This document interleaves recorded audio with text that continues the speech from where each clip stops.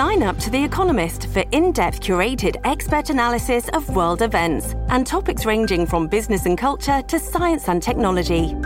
You'll get the weekly digital edition, online-only articles, curated newsletters on politics, the markets, science, culture and China, and full access to The Economist Podcast Plus. The Economist is independent journalism for independent thinking. Go to economist.com and get your first month free. This episode is brought to you by Shopify. Whether you're selling a little or a lot, Shopify helps you do your thing, however you cha-ching. From the launch your online shop stage, all the way to the we just hit 1 million orders stage. No matter what stage you're in, Shopify's there to help you grow. Sign up for a $1 per month trial period at shopify.com/special offer, all lowercase. That's shopify.com/special offer. Hello, everybody. This is Marshall Poe. I'm the editor of the New Books Network. NBN listeners like to read books and buy them. So we thought we'd tell you that right now, our friends at Princeton University Press are having a remarkable site-wide sale. You can get 50% off books, including ebooks and audiobooks, with the code 50, F-I-F-T-Y, at checkout until May 31. You can save some real money on Princeton University Press books. I encourage you to go there and check it out. Welcome back to New Books in Political Science. I'm Susan Liebell at St. Joseph's University, and today I'm joined by Dr. Melissa K. Mary, Associate Professor of Political Science at the University of Louisville, to discuss her new book, Warped Narratives: Distortion in the Framing of Gun Policy, published by the University of Michigan Press in 2020. Welcome to the podcast, Melissa. Thanks. I'm glad to be here. Your book argues that gun policy debates in the U.S. are warped because policy groups systematically distort the problem of gun violence by focusing on atypical characters and settings. Before we explore the argument and the methodology, I want to just ask you a little bit about how this project connects to your previous work. Your 2014 book, Framing Environmental Disaster, interrogated the 2010 Deepwater Horizon oil spill, and it has a policy angle, and it is also talking about framing. How did you come to write this book on gun policy, and what are the connections and maybe some of the differences in the two books? Okay. So I consider myself a policy scholar. I'm interested in the policy process generally. So I have looked at different issues over time. So in earlier research, I looked at environmental policy. And then in this book, I focus on gun policy. And throughout my research, sort of one common theme is the role of language and framing. So I've always seen framing, or how we talk about issues, as sort of fundamental to how the policy process plays out. And I've always been interested in interest groups and how they use framing to try to influence the policy process. So there's some continuity from the previous work in environmental policy to this project. I'm also interested in focusing events. So with my previous book, I look at the Deepwater Horizon oil spill of 2010 to examine how interest groups framed that event, given that there are different ways of interpreting it, and how did they attribute blame for that disaster. Mass shootings constitute a very different type of focusing event, one that draws our attention to the problem of gun violence. So after I wrapped up the project on environmental policy, I really wanted to turn my attention to this area to explore how this policy issue is framed. My argument is a little bit different from the previous book, in that I focused in that book on blame attribution. In this, I'm more interested in sort of the general contours of the policy debate, because I observe that it seems that the ways that we talk about gun violence don't do the entire problem justice, in that we're really oftentimes just focusing on one small facet of the problem. And that's how I got to this concept of the policy debate being warped. At the very start of the book, you talk about the challenges of writing on guns, the challenge of being asked by family or friends, so where do you stand on guns?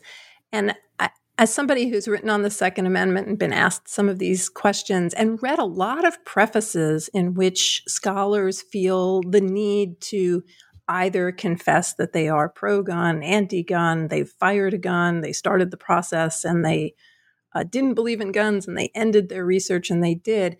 I wonder what you think in comparison to working on environmental policy about writing about guns and the reaction that you get both from people in your personal and in your scholarly life.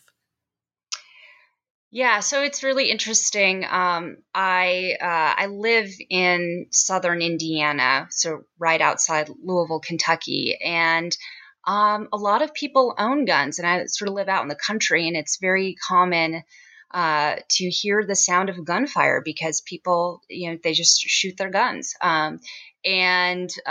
So when people, acquaintances ask me about my research and what I do, it raises it seems to raise red flags. They are wondering what my, the initial instinct is, well, what's your view on gun control? And I sort of recognize that they are potentially coming from a different place than I am coming from. So it's just sort of a very touchy subject, and I'm always aware of that. Probably more so in talking to non-academics. Academics tend to sort of recognize that the way that I approach the subject matter.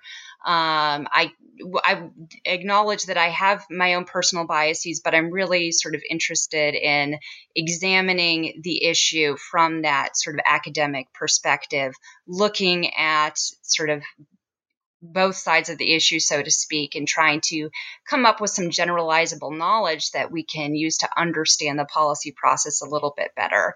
Academics get that. People who aren't in academia maybe don't quite get that so much. And so their first instinct is to just sort of dive into the issue. And I'm always sort of hesitant to do that.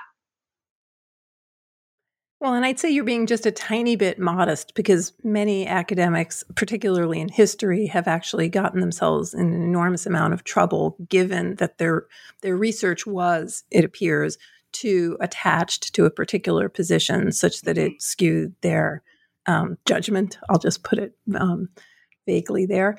And this book, I think actually very much like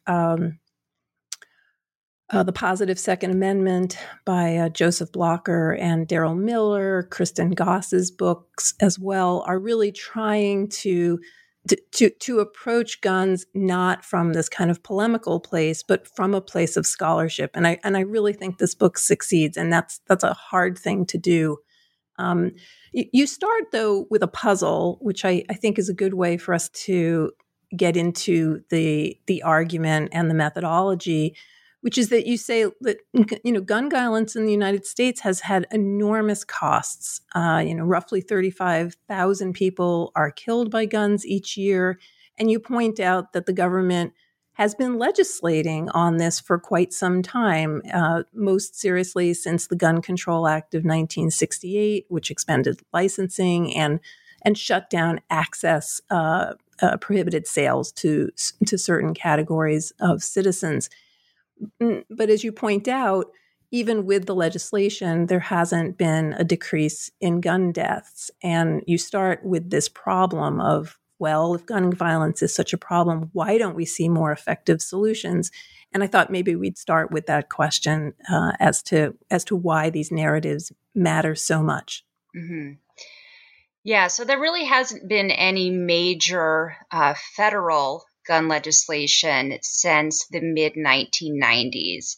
And we have this incredible problem with 35,000 gun deaths every year, and the number of gun injuries every year is at least twice that. So, why haven't we made a more serious dent in the problem of gun violence? And there's some usual explanations for this. One is the power of the National Rifle Association, which has about 5 million members, and it has been incredibly politically powerful in stopping any new gun regulations. And then another facet of this debate is the degree of political polarization. So policy positions on guns are very entrenched and polarized between Democrats and Republicans, and this is only increasing. So the prospects for any kind of legislative compromise on guns are very, very slim to none. So those are some of the usual explanations, and I don't dispute those factors. In fact, I think those are very important. However, I'm also drawing attention to another, what I call more general dysfunction of the policy debate, and that is how it's sort of the way we talk about the debate, the way we frame it. So I argue that the policy debate is distorted or warped, meaning that the ways that we talk about the issue don't accurately reflect the nature of the problem. And there are many political actors who contribute to this, and it's a process that happens over time through the accumulated framing choices of elected officials and commentators and members of the media and interest groups. And of course, I focus on interest groups specifically. And I argue that both gun control and gun rights organizations are doing this, in that they are emphasizing atypical or unusual characters or settings in their policy narratives. So in particular, gun control groups typically highlight white victims, child victims, and they disproportionately emphasize mass shootings in suburban locations.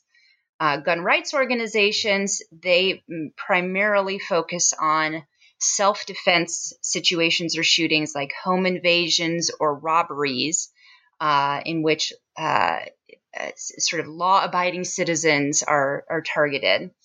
And this is problematic because both types of organizations rarely mention the role of race in gun violence, even though gun violence disproportionately affects racial minorities. And both types of organizations rarely mention the leading cause of gun fatalities, which is suicide. So about 60% of gun deaths are from suicide. And that's just not reflected in the rhetoric of gun policy organizations. So this is a problem because it leads to widespread misperceptions of the nature of the issue. And that can undermine any effort to successfully address the root cause of the problem.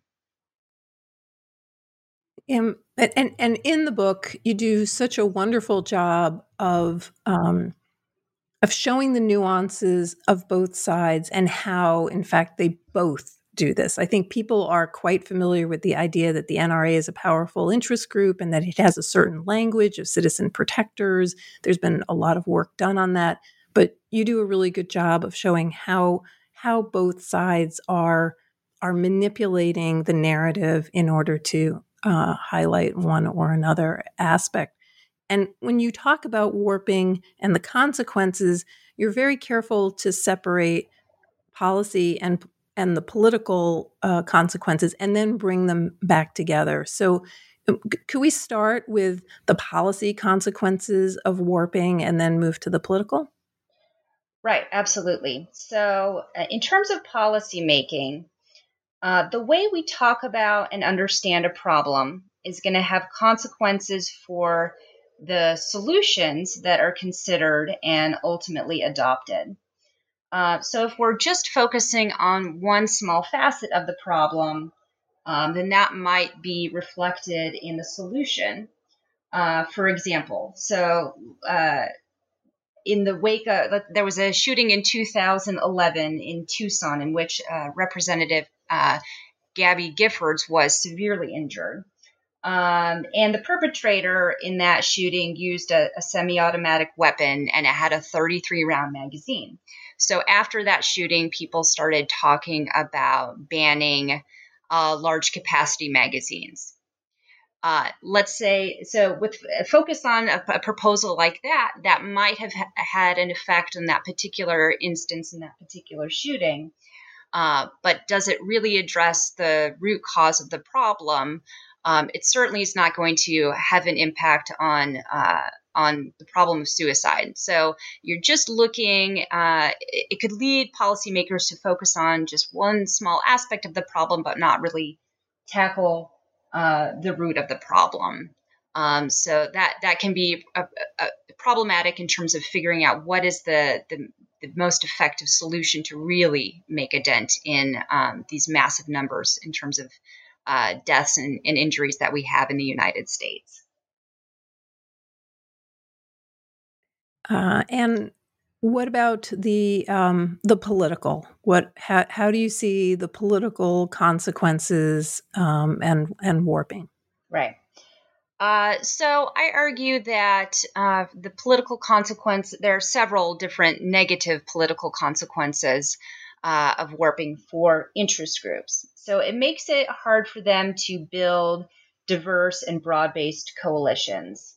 When gun control groups focus on mass shootings or gun rights groups focus on self-defense shootings, and they're prominently focusing on white victims, that could definitely alienate African Americans who feel that their own suffering is being ignored. It could alienate people who are concerned about other causes of gun violence, like suicide.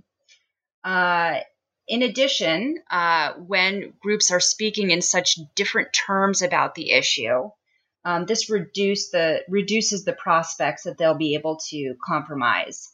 They're sort of, in other words, they're talking past each other. They're speaking two different languages.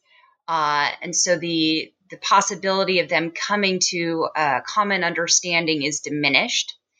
I also argue this can fundamentally fuel distrust between opposing sides. And this comes about in part when there is a mismatch between the framing of the problem and the solution being advocated. So, for example, if a gun control group uses a mass shooting as an opportunity to advocate for something like expanded background checks on gun sales, let's say the perpetrator actually passed a background check, and so in that instance, it wouldn't have prevented the person from acquiring weapons.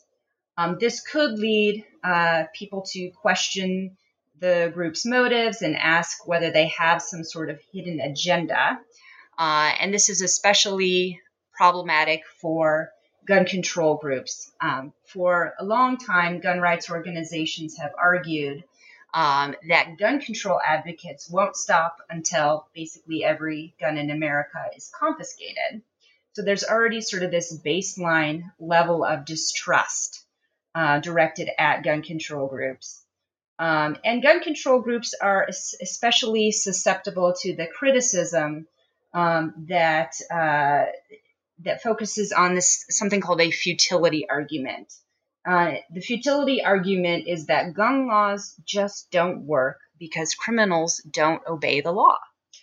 And so when gun control groups focus on mass shootings and they advocate for these narrow incremental solutions, they sort of open themselves up to this criticism that they are advocating for solutions that are futile and that they just won't work.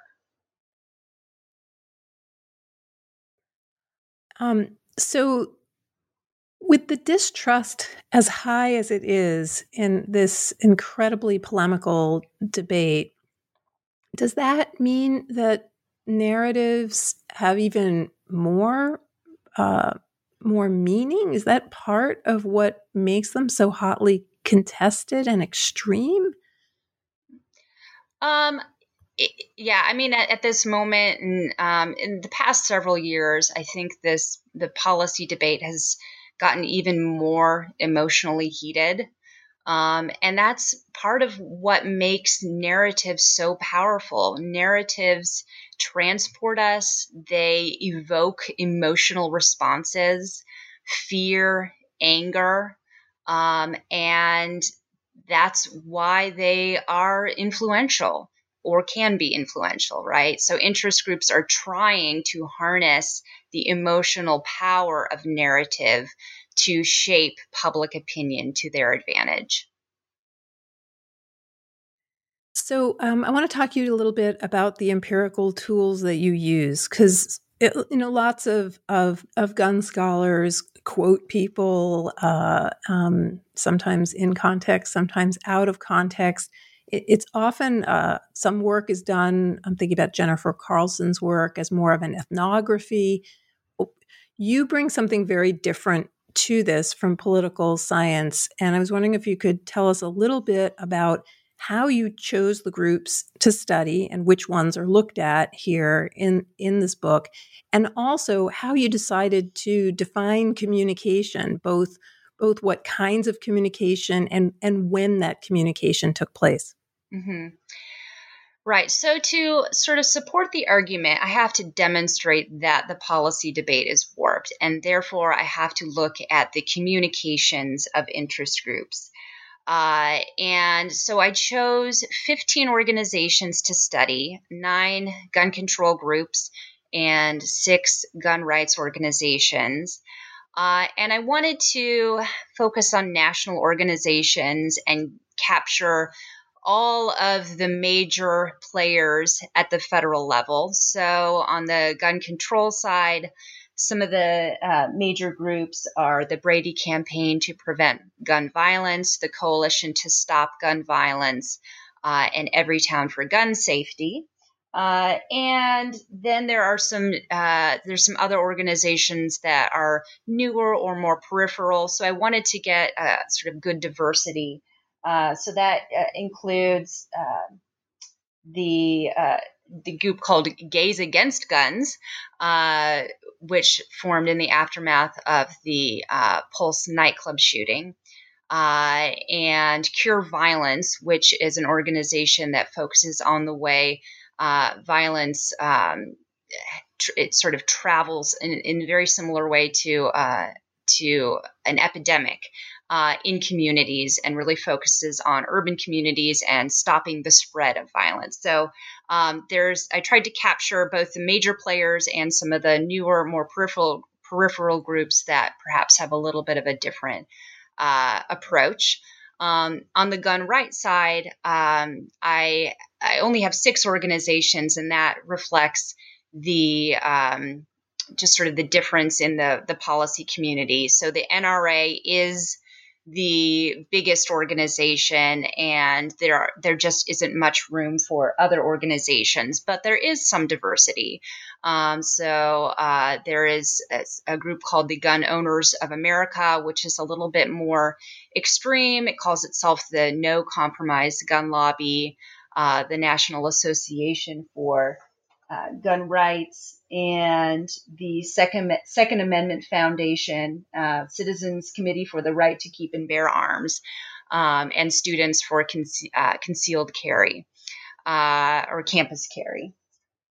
And the diversity on the gun rights side is a little bit more just ideological diversity. So that was the goal, was to sort of capture the main players at the federal level, and to look at sort of the intergroup dynamics, and to examine the cohesion among groups on the same side of the issue. And then in terms of the communications I'm looking at, I'm also trying to capture the full scope of their communications. So I selected 4 different media in which groups communicate. So blog posts, emails, press releases, and Facebook posts. And I look at the period from 2000 to 2017, and just collected as many of these communications as I could from each of these organizations. So the total number of communications in the study is nearly 67,000. And that allows for a very powerful analysis, and it allows for me to generalize about the overall state of framing within both the gun control side and the gun rights side, and a very full picture of how groups frame the issue. And then also I look at this long time period, so I can sort of look over time at how the framing has shifted, and does it change in response to certain events, like the Sandy Hook Elementary School shooting, for instance. So basically the objective was to get as full a picture of the state of framing in the gun control and gun rights movements as possible. We have some real quant jocks who listen to the podcast. And so can you just say a little bit about how you use this enormous data set to get the outcomes, what kinds of tools you were using to do the linguistic analysis? Right. So I used, by necessity, I used automated computer content analysis to analyze all of the nearly 67,000 communications. And the way I used a program called Linguistic Inquiry and Word Count, and I like that program because it has sort of its own internal dictionaries, but it allows researchers to develop their own dictionaries. So, and by dictionary, I just mean a collection of key terms and phrases that are associated with different concepts. So I have a dictionary for different types of victims. So a dictionary that indicates when a communication references a victim's age, and a dictionary that captures when a communication mentions a victim's race or a different type, a particular type of gun violence, like a mass shooting or an accidental shooting. So I built these numerous dictionaries, and then the computer did the hard work of identifying which communications contained these particular topics. And that gives an overall picture for how these topics appear in the frequencies that they do over time. But that loses some of the nuance. So to sort of supplement the automated content analysis, I would do sort of a deep dive into examples and really dig into and figure out, okay, when groups are talking about mental illness or terrorism in reference to the perpetrators of gun violence, what actually are they talking about?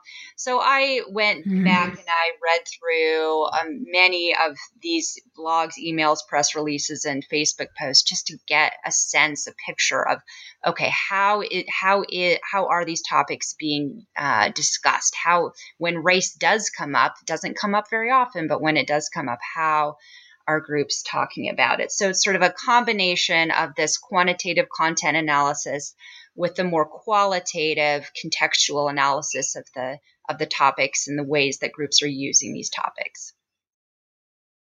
No, and I really appreciated the nuance with which you did that. I mean, if you look at what, for example, somebody like Anton Scalia is doing in his analysis of past discussions of rights and policy, this idea of figuring out, well, what do people mean when they say a particular word, and are they using it ironically? Are they using it strategically? Has the meaning of the word changed? Are they changing the meaning of the words as they speak? And this is a really complex project that you've undertaken, and I just love the combination of the qualitative and the quantitative, and I found it so much more convincing than so much of what I have read about gun narratives because of that sophistication. So I love that part of the book. Thank you so much for all of that. Now, besides the quantitative, you are also bringing 3 really powerful qualitative frameworks to this. You use narrative policy You use social construction of target populations and critical race theory. And those are not, especially critical race theory, is not always integrated into these other approaches. So I was wondering if you could let us know, and not everybody is obviously a policy analyst, scholar, what each one is and how you're using them to help us better understand the distortion of the narratives. Sure. So I draw on these three frameworks: the narrative policy framework, the social construction of target populations, and critical race theory. Probably the one that I rely on the most is the narrative policy framework. One of the things that I really like about the narrative policy framework is that it identifies structural elements that are common across contexts. So there is a setting there that includes a geographic location and a general context.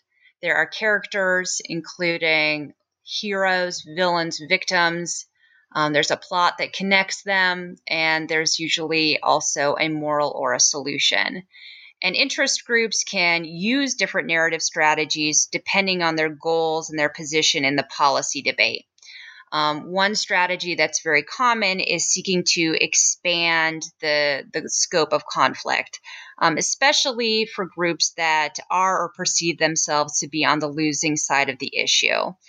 They will use narratives in ways that bring in more sympathetic participants to the policy debate to sort of question the status quo. So, for instance, let's say there's a mass shooting in a suburban elementary school in which white children are the predominant victims. That narrative is likely to hit home with sort of white suburban moms. They're likely to say, this could happen to my child and I should be afraid of that. And so that's a narrative that is very personally relevant to the audience and can bring in more participants. And then the opposite strategy is conflict containment. If you're happy with the status quo and you don't want to draw attention to the issue, make it seem distant. Emphasize settings that are far away and victims that are socially dissimilar and are victims that the audience you're appealing to would view as undeserving. So gun rights groups, for instance, who appeal to rural white gun owners might pursue this strategy by suggesting that gun crime is concentrated in urban areas.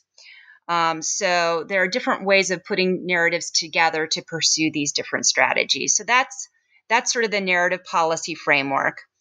The social construction of target populations focuses on how elected officials design public policies to maximize their chances of winning re-election. And in particular, they will give benefits to groups that are positively socially constructed and burdens to groups that are negatively constructed.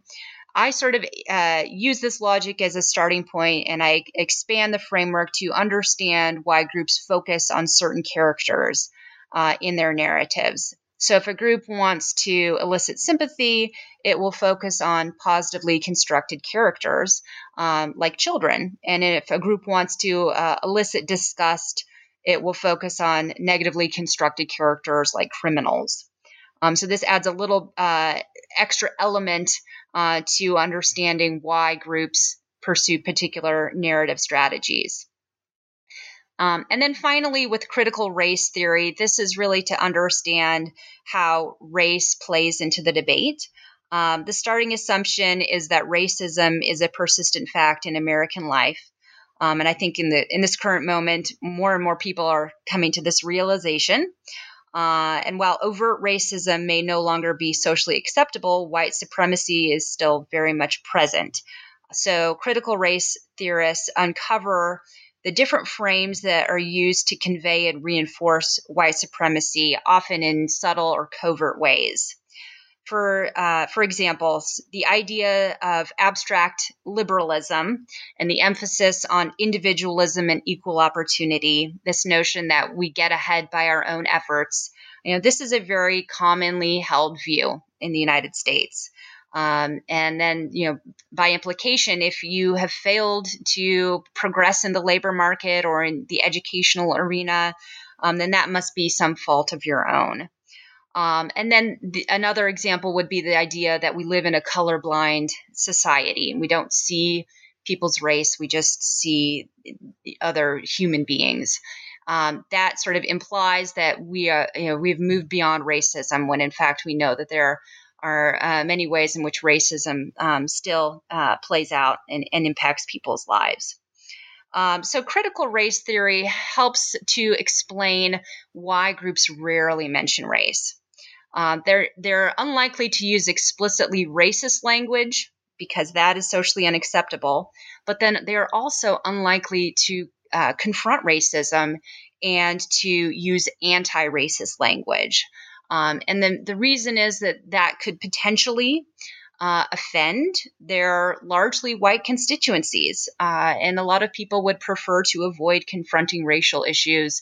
And I think that's probably why most of these groups have avoided openly discussing this for so long. In the materials that you're reading, are the groups aware of the strategy of creating a narrative? Do they actively discuss, we should not say this, or we should use this word? Is that part of what can be revealed from their communication? Yeah, I assume there is a great deal of intentionality in groups framing choices. I have known people who work within interest groups and do advocacy, and they are very aware of the power of framing. So in a lot of cases, I think that they are making intentional choices about how to discuss the issue. But there can be some other factors that are involved. So, for instance, the media has well-known biases, and the media disproportionately emphasizes mass shootings and white victims of violence. And so part of the group, so then interest groups may simply sort of pick up and reinforce the dominant framing that is happening in the media. And there can be there may be some sort of unconscious processes also that are affecting how groups frame the issue that they potentially are not aware of. So the tendency to focus on, white child victims, for instance, may reflect sort of an unconscious process that the groups are not explicitly sort of thinking about and making decisions about in their framing. But then also these are strategic decisions that are made, but they are sort of day-to-day decisions, and they have sort of a cumulative effect over time. And so while I don't think groups are intentionally misleading, they're just sort of telling a version of the truth at one point in time. The end result, which likely is unintended, is that we over time tend to have a broader misperception of the issue. And that is just the result of these individual choices in framing that are made at particular points of time in particular media. You've been really a little bit too modest, so let me push you a little bit. You apply these three frameworks, and you're very careful to show where you're getting these ideas and how you're building on the work of others. But can you outline a little bit more about how what you're doing is really pushing beyond what's done before to get to the sort of unique contribution of the work? Well, I don't know that anyone else has examined such a large number of interest group communications from such a large population of groups. So there's a lot of work on the framing of gun policy, but most of it has focused on the media, and the research that has been done on interest groups has mainly focused on just a couple of organizations. So there are numerous studies that compare the Brady Campaign to Prevent Gun Violence to the National Rifle Association. So you really have a limited number of groups that have been subject to previous analyses. And then there's amazing prior work on gun politics and policy. I especially love Kristen Goss's book, Disarmed. I drew a lot of inspiration from her work. And she did some interesting participant observation, attending the Million Mom March to really get a sense of what's going on within the gun control movement. But she didn't do a large-scale content analysis of interest group communications. And so this really is the first study to examine such a large number of interest group communications in a diverse array of media, in particular social media and Facebook, this sort of a newer area of research. And then there's lots of research looking at the issue of race and gun politics, but nobody has so far systematically looked at, well, how do interest groups talk about race? Race and gun policy are so heavily intertwined, but no one prior to this had really said, okay, are groups mentioning race? Are they dealing with this? And if so, how? Can you tell us just a little bit about how both sides are talking about race, of what the study reveals? Sure. So this was really striking to me, that it just was mentioned so infrequently. So for gun control groups, they mentioned race in about 6% of their blog posts, emails, and press releases. And on Facebook, they mentioned it in just 1.5% of their Facebook posts. Gun rights organizations mentioned race even less frequently. So in about 4% of their non-Facebook communications and in less than 1% of their Facebook posts.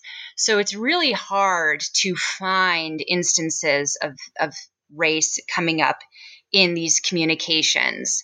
So that to me is very striking. It shows that they are not addressing one of the major facets of the issue, given that racial minorities are really much more likely to be victims of gun violence than white people.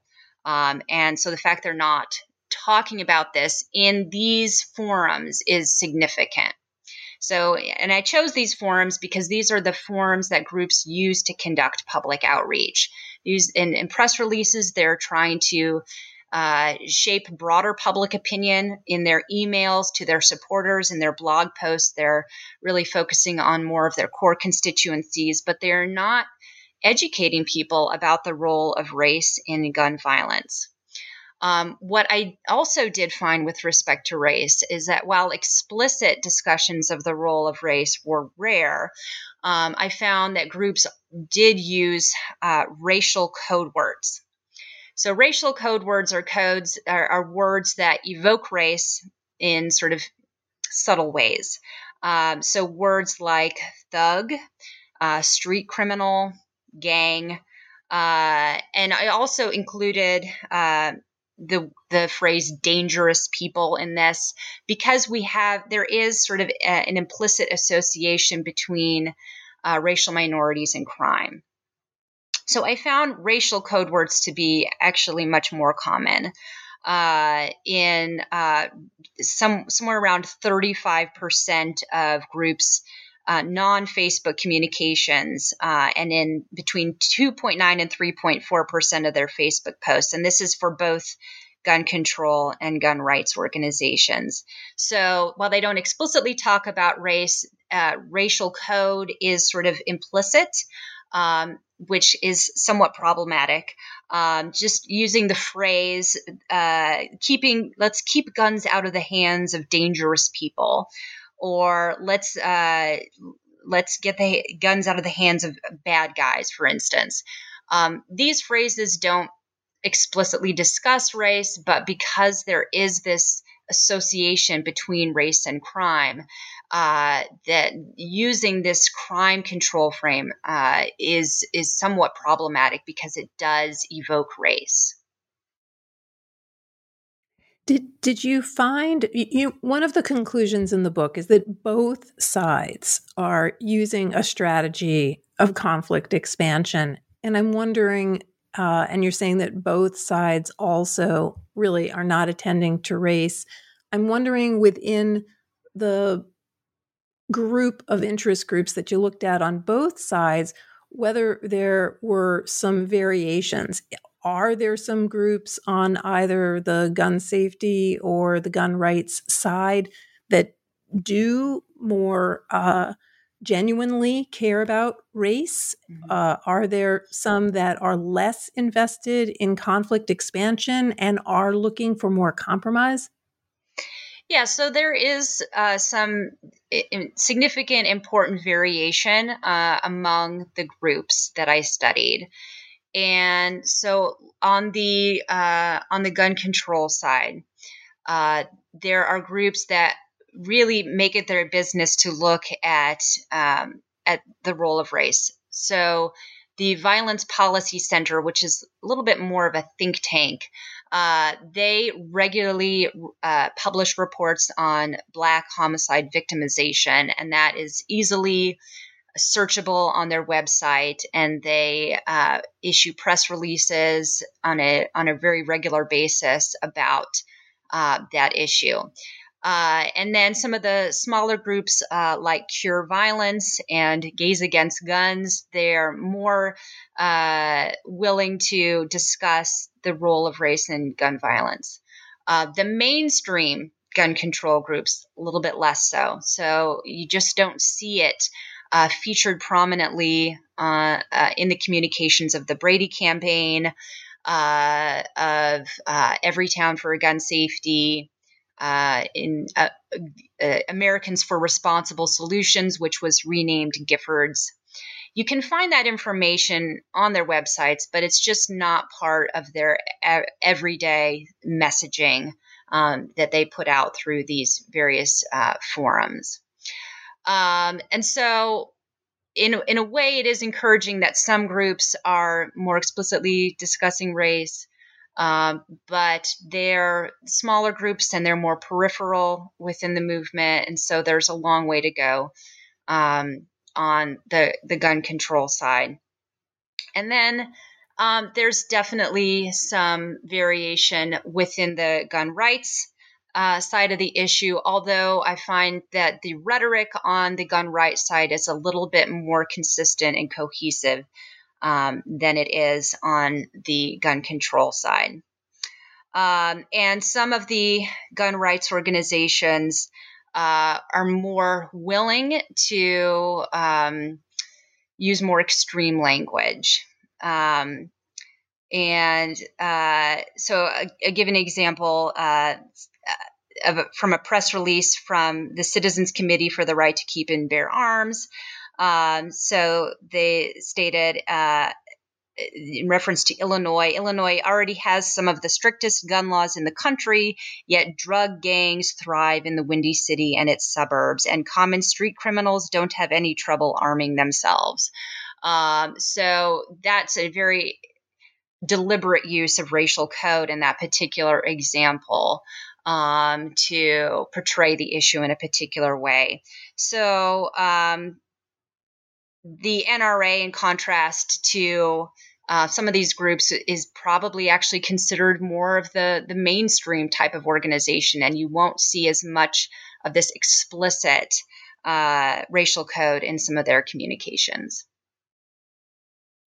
One of the things I loved about the book was the conclusion. So a lot of academics get to the end and they summarize what they found, but they don't necessarily expand thoughtfully on the implications of their work.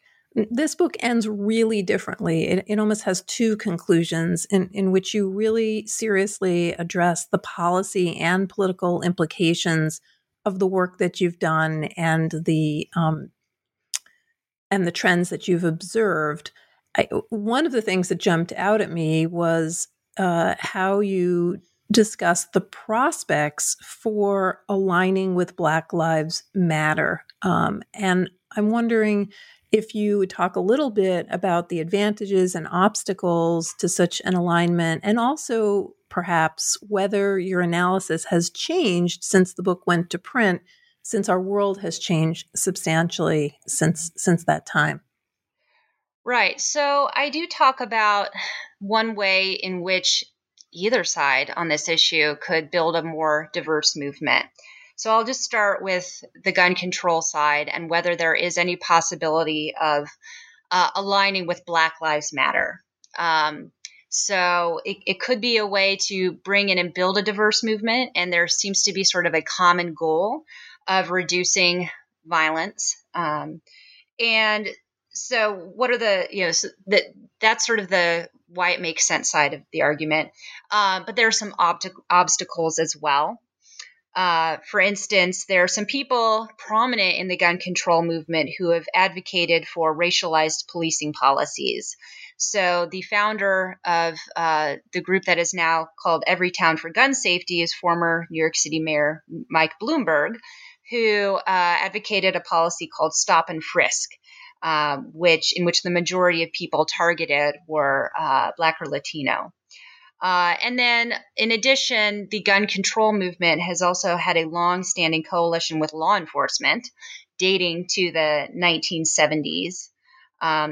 In the 1980s, gun control groups came out against cop killer bullets, which are capable of piercing body armor. And in the 1990s, the alliance with law enforcement was instrumental in helping pass the Brady Bill.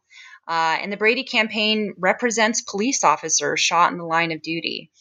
So to align with Black Lives Matter might mean making a difficult decision, reassessing that relationship with law enforcement, because Black Lives Matter is about reducing violence against minorities at the hands of the state.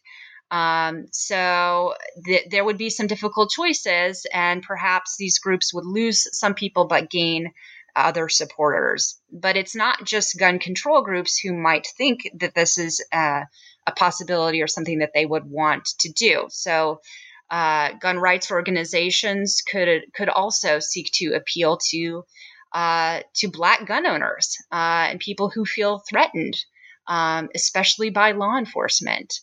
What we are seeing now is that gun control groups are actually starting to make some moves in this direction, which I find really interesting. So I did check in with all of the groups in my book in terms of how they are responding to this current moment. And some of the mainstream groups, these are the groups that were most hesitant to mention race, are now coming out and saying that police violence is gun violence. So that's really really interesting, and talking about how white supremacy is sort of impacting American life right now, and how we actually need to do something about it. We need to move away from militarized policing. So the Brady campaign has issued statements to this effect, as has Everytown for Gun Safety. And so, and these are the biggest and most mainstream gun control groups today. So I think that is really significant, and it suggests that maybe groups are sort of moving in this direction. I'm not seeing that on the gun rights side. So the NRA has been pretty much silent on Black gun rights and advocating for the rights of people who have been victimized by the state. So I think that this is a really interesting moment, and we're seeing an evolution, especially on the gun control side, that potentially will lead to a more diverse movement in the future. No, that's terrific, and this issue of police violence being gun violence, I think, is something that has always been there. And you can see it as people are discussing this in the scholarly literature, but it hasn't had the kind of bright light shined on it that I think is necessary. I also wonder if there are potential alliances to be made between the gun control people and Black Lives Matter with regard to Stand Your Ground, which disproportionately affects citizens of color who are more likely to be shot and less likely to have self-defense upheld by a court. And that would be another possible alliance that could be made. Mm-hmm. Absolutely. Yeah. And these groups have been very critical of stand your ground laws. In fact, they prefer to use the terminology shoot first laws, but recognizing that could be an area in which Black Lives Matter and gun control organizations work together, that there's a lot of potential there. So there's so much in the conclusion and this book that I know we have not covered, but is there anything else that you want to leave listeners with before we talk about actually what you're doing now? I don't know. I think we've covered many of the main ideas in the book. Okay. Well, tell me what you're doing now. I know this book just came out in 2020, but have you started a new project? Are you thinking about a new project? Right. After I finished this book, I did decide to step away from gun policy for the time being, because it is emotionally draining. It is just a difficult subject to study. It's depressing. There's no getting around that. So my current research is actually, I moved to look at healthcare policy, in particular, the expansion of Medicaid in the states after the Affordable Care Act. So I'm sort of keeping the common thread, which is examining framing and looking at how people discuss Medicaid and the people who are the beneficiaries of Medicaid, and using the case study of Kentucky, which for a couple of years there was a proposal by the governor to roll back the expansion of Medicaid. And there was a public comment period, and thousands of people submitted public comments. And what me and my co-author Kathy Colville are doing, we're looking at how people socially construct beneficiaries, and especially the beneficiaries themselves. So while I focused on interest groups quite heavily in my previous research, now the focus is sort of shifting in our research here to the targets, the people who are going to be affected by public policies, and how they frame the issue and how they frame themselves as recipients. And do they are they seeking to shift or change the predominant social construction of people who receive Medicaid or receive public assistance in some way? So it's the same idea of framing and how framing can be used to shape public opinion, but looking at it from the perspective of the individuals who are impacted by public policy. Well, that just sounds fascinating. And I'll just note that you've moved from the emotionally draining and depressing study of the environment to the emotionally draining and depressing gun violence, and now on to hardly a cheery subject of healthcare. So right. you certainly are picking the things that are in the crosshairs of American politics and policy. This is a terrific book. It is Warped Narratives, Distortion in the Framing of Gun Policy by Melissa K. Mary, available from the University of Michigan Press. You can find it on the University of Michigan Press website or online, Barnes & Noble, Amazon. I am encouraging people personally to check out bookstore.org, bookshop.org, which allows you to buy your book from a brick and mortar store and have it shipped directly to you, trying to help out the brick and mortars during the pandemic. Melissa, thank you so much for coming to share the book, and best of luck with the next project. Okay, thank you so much. I really appreciate this opportunity to talk about my research.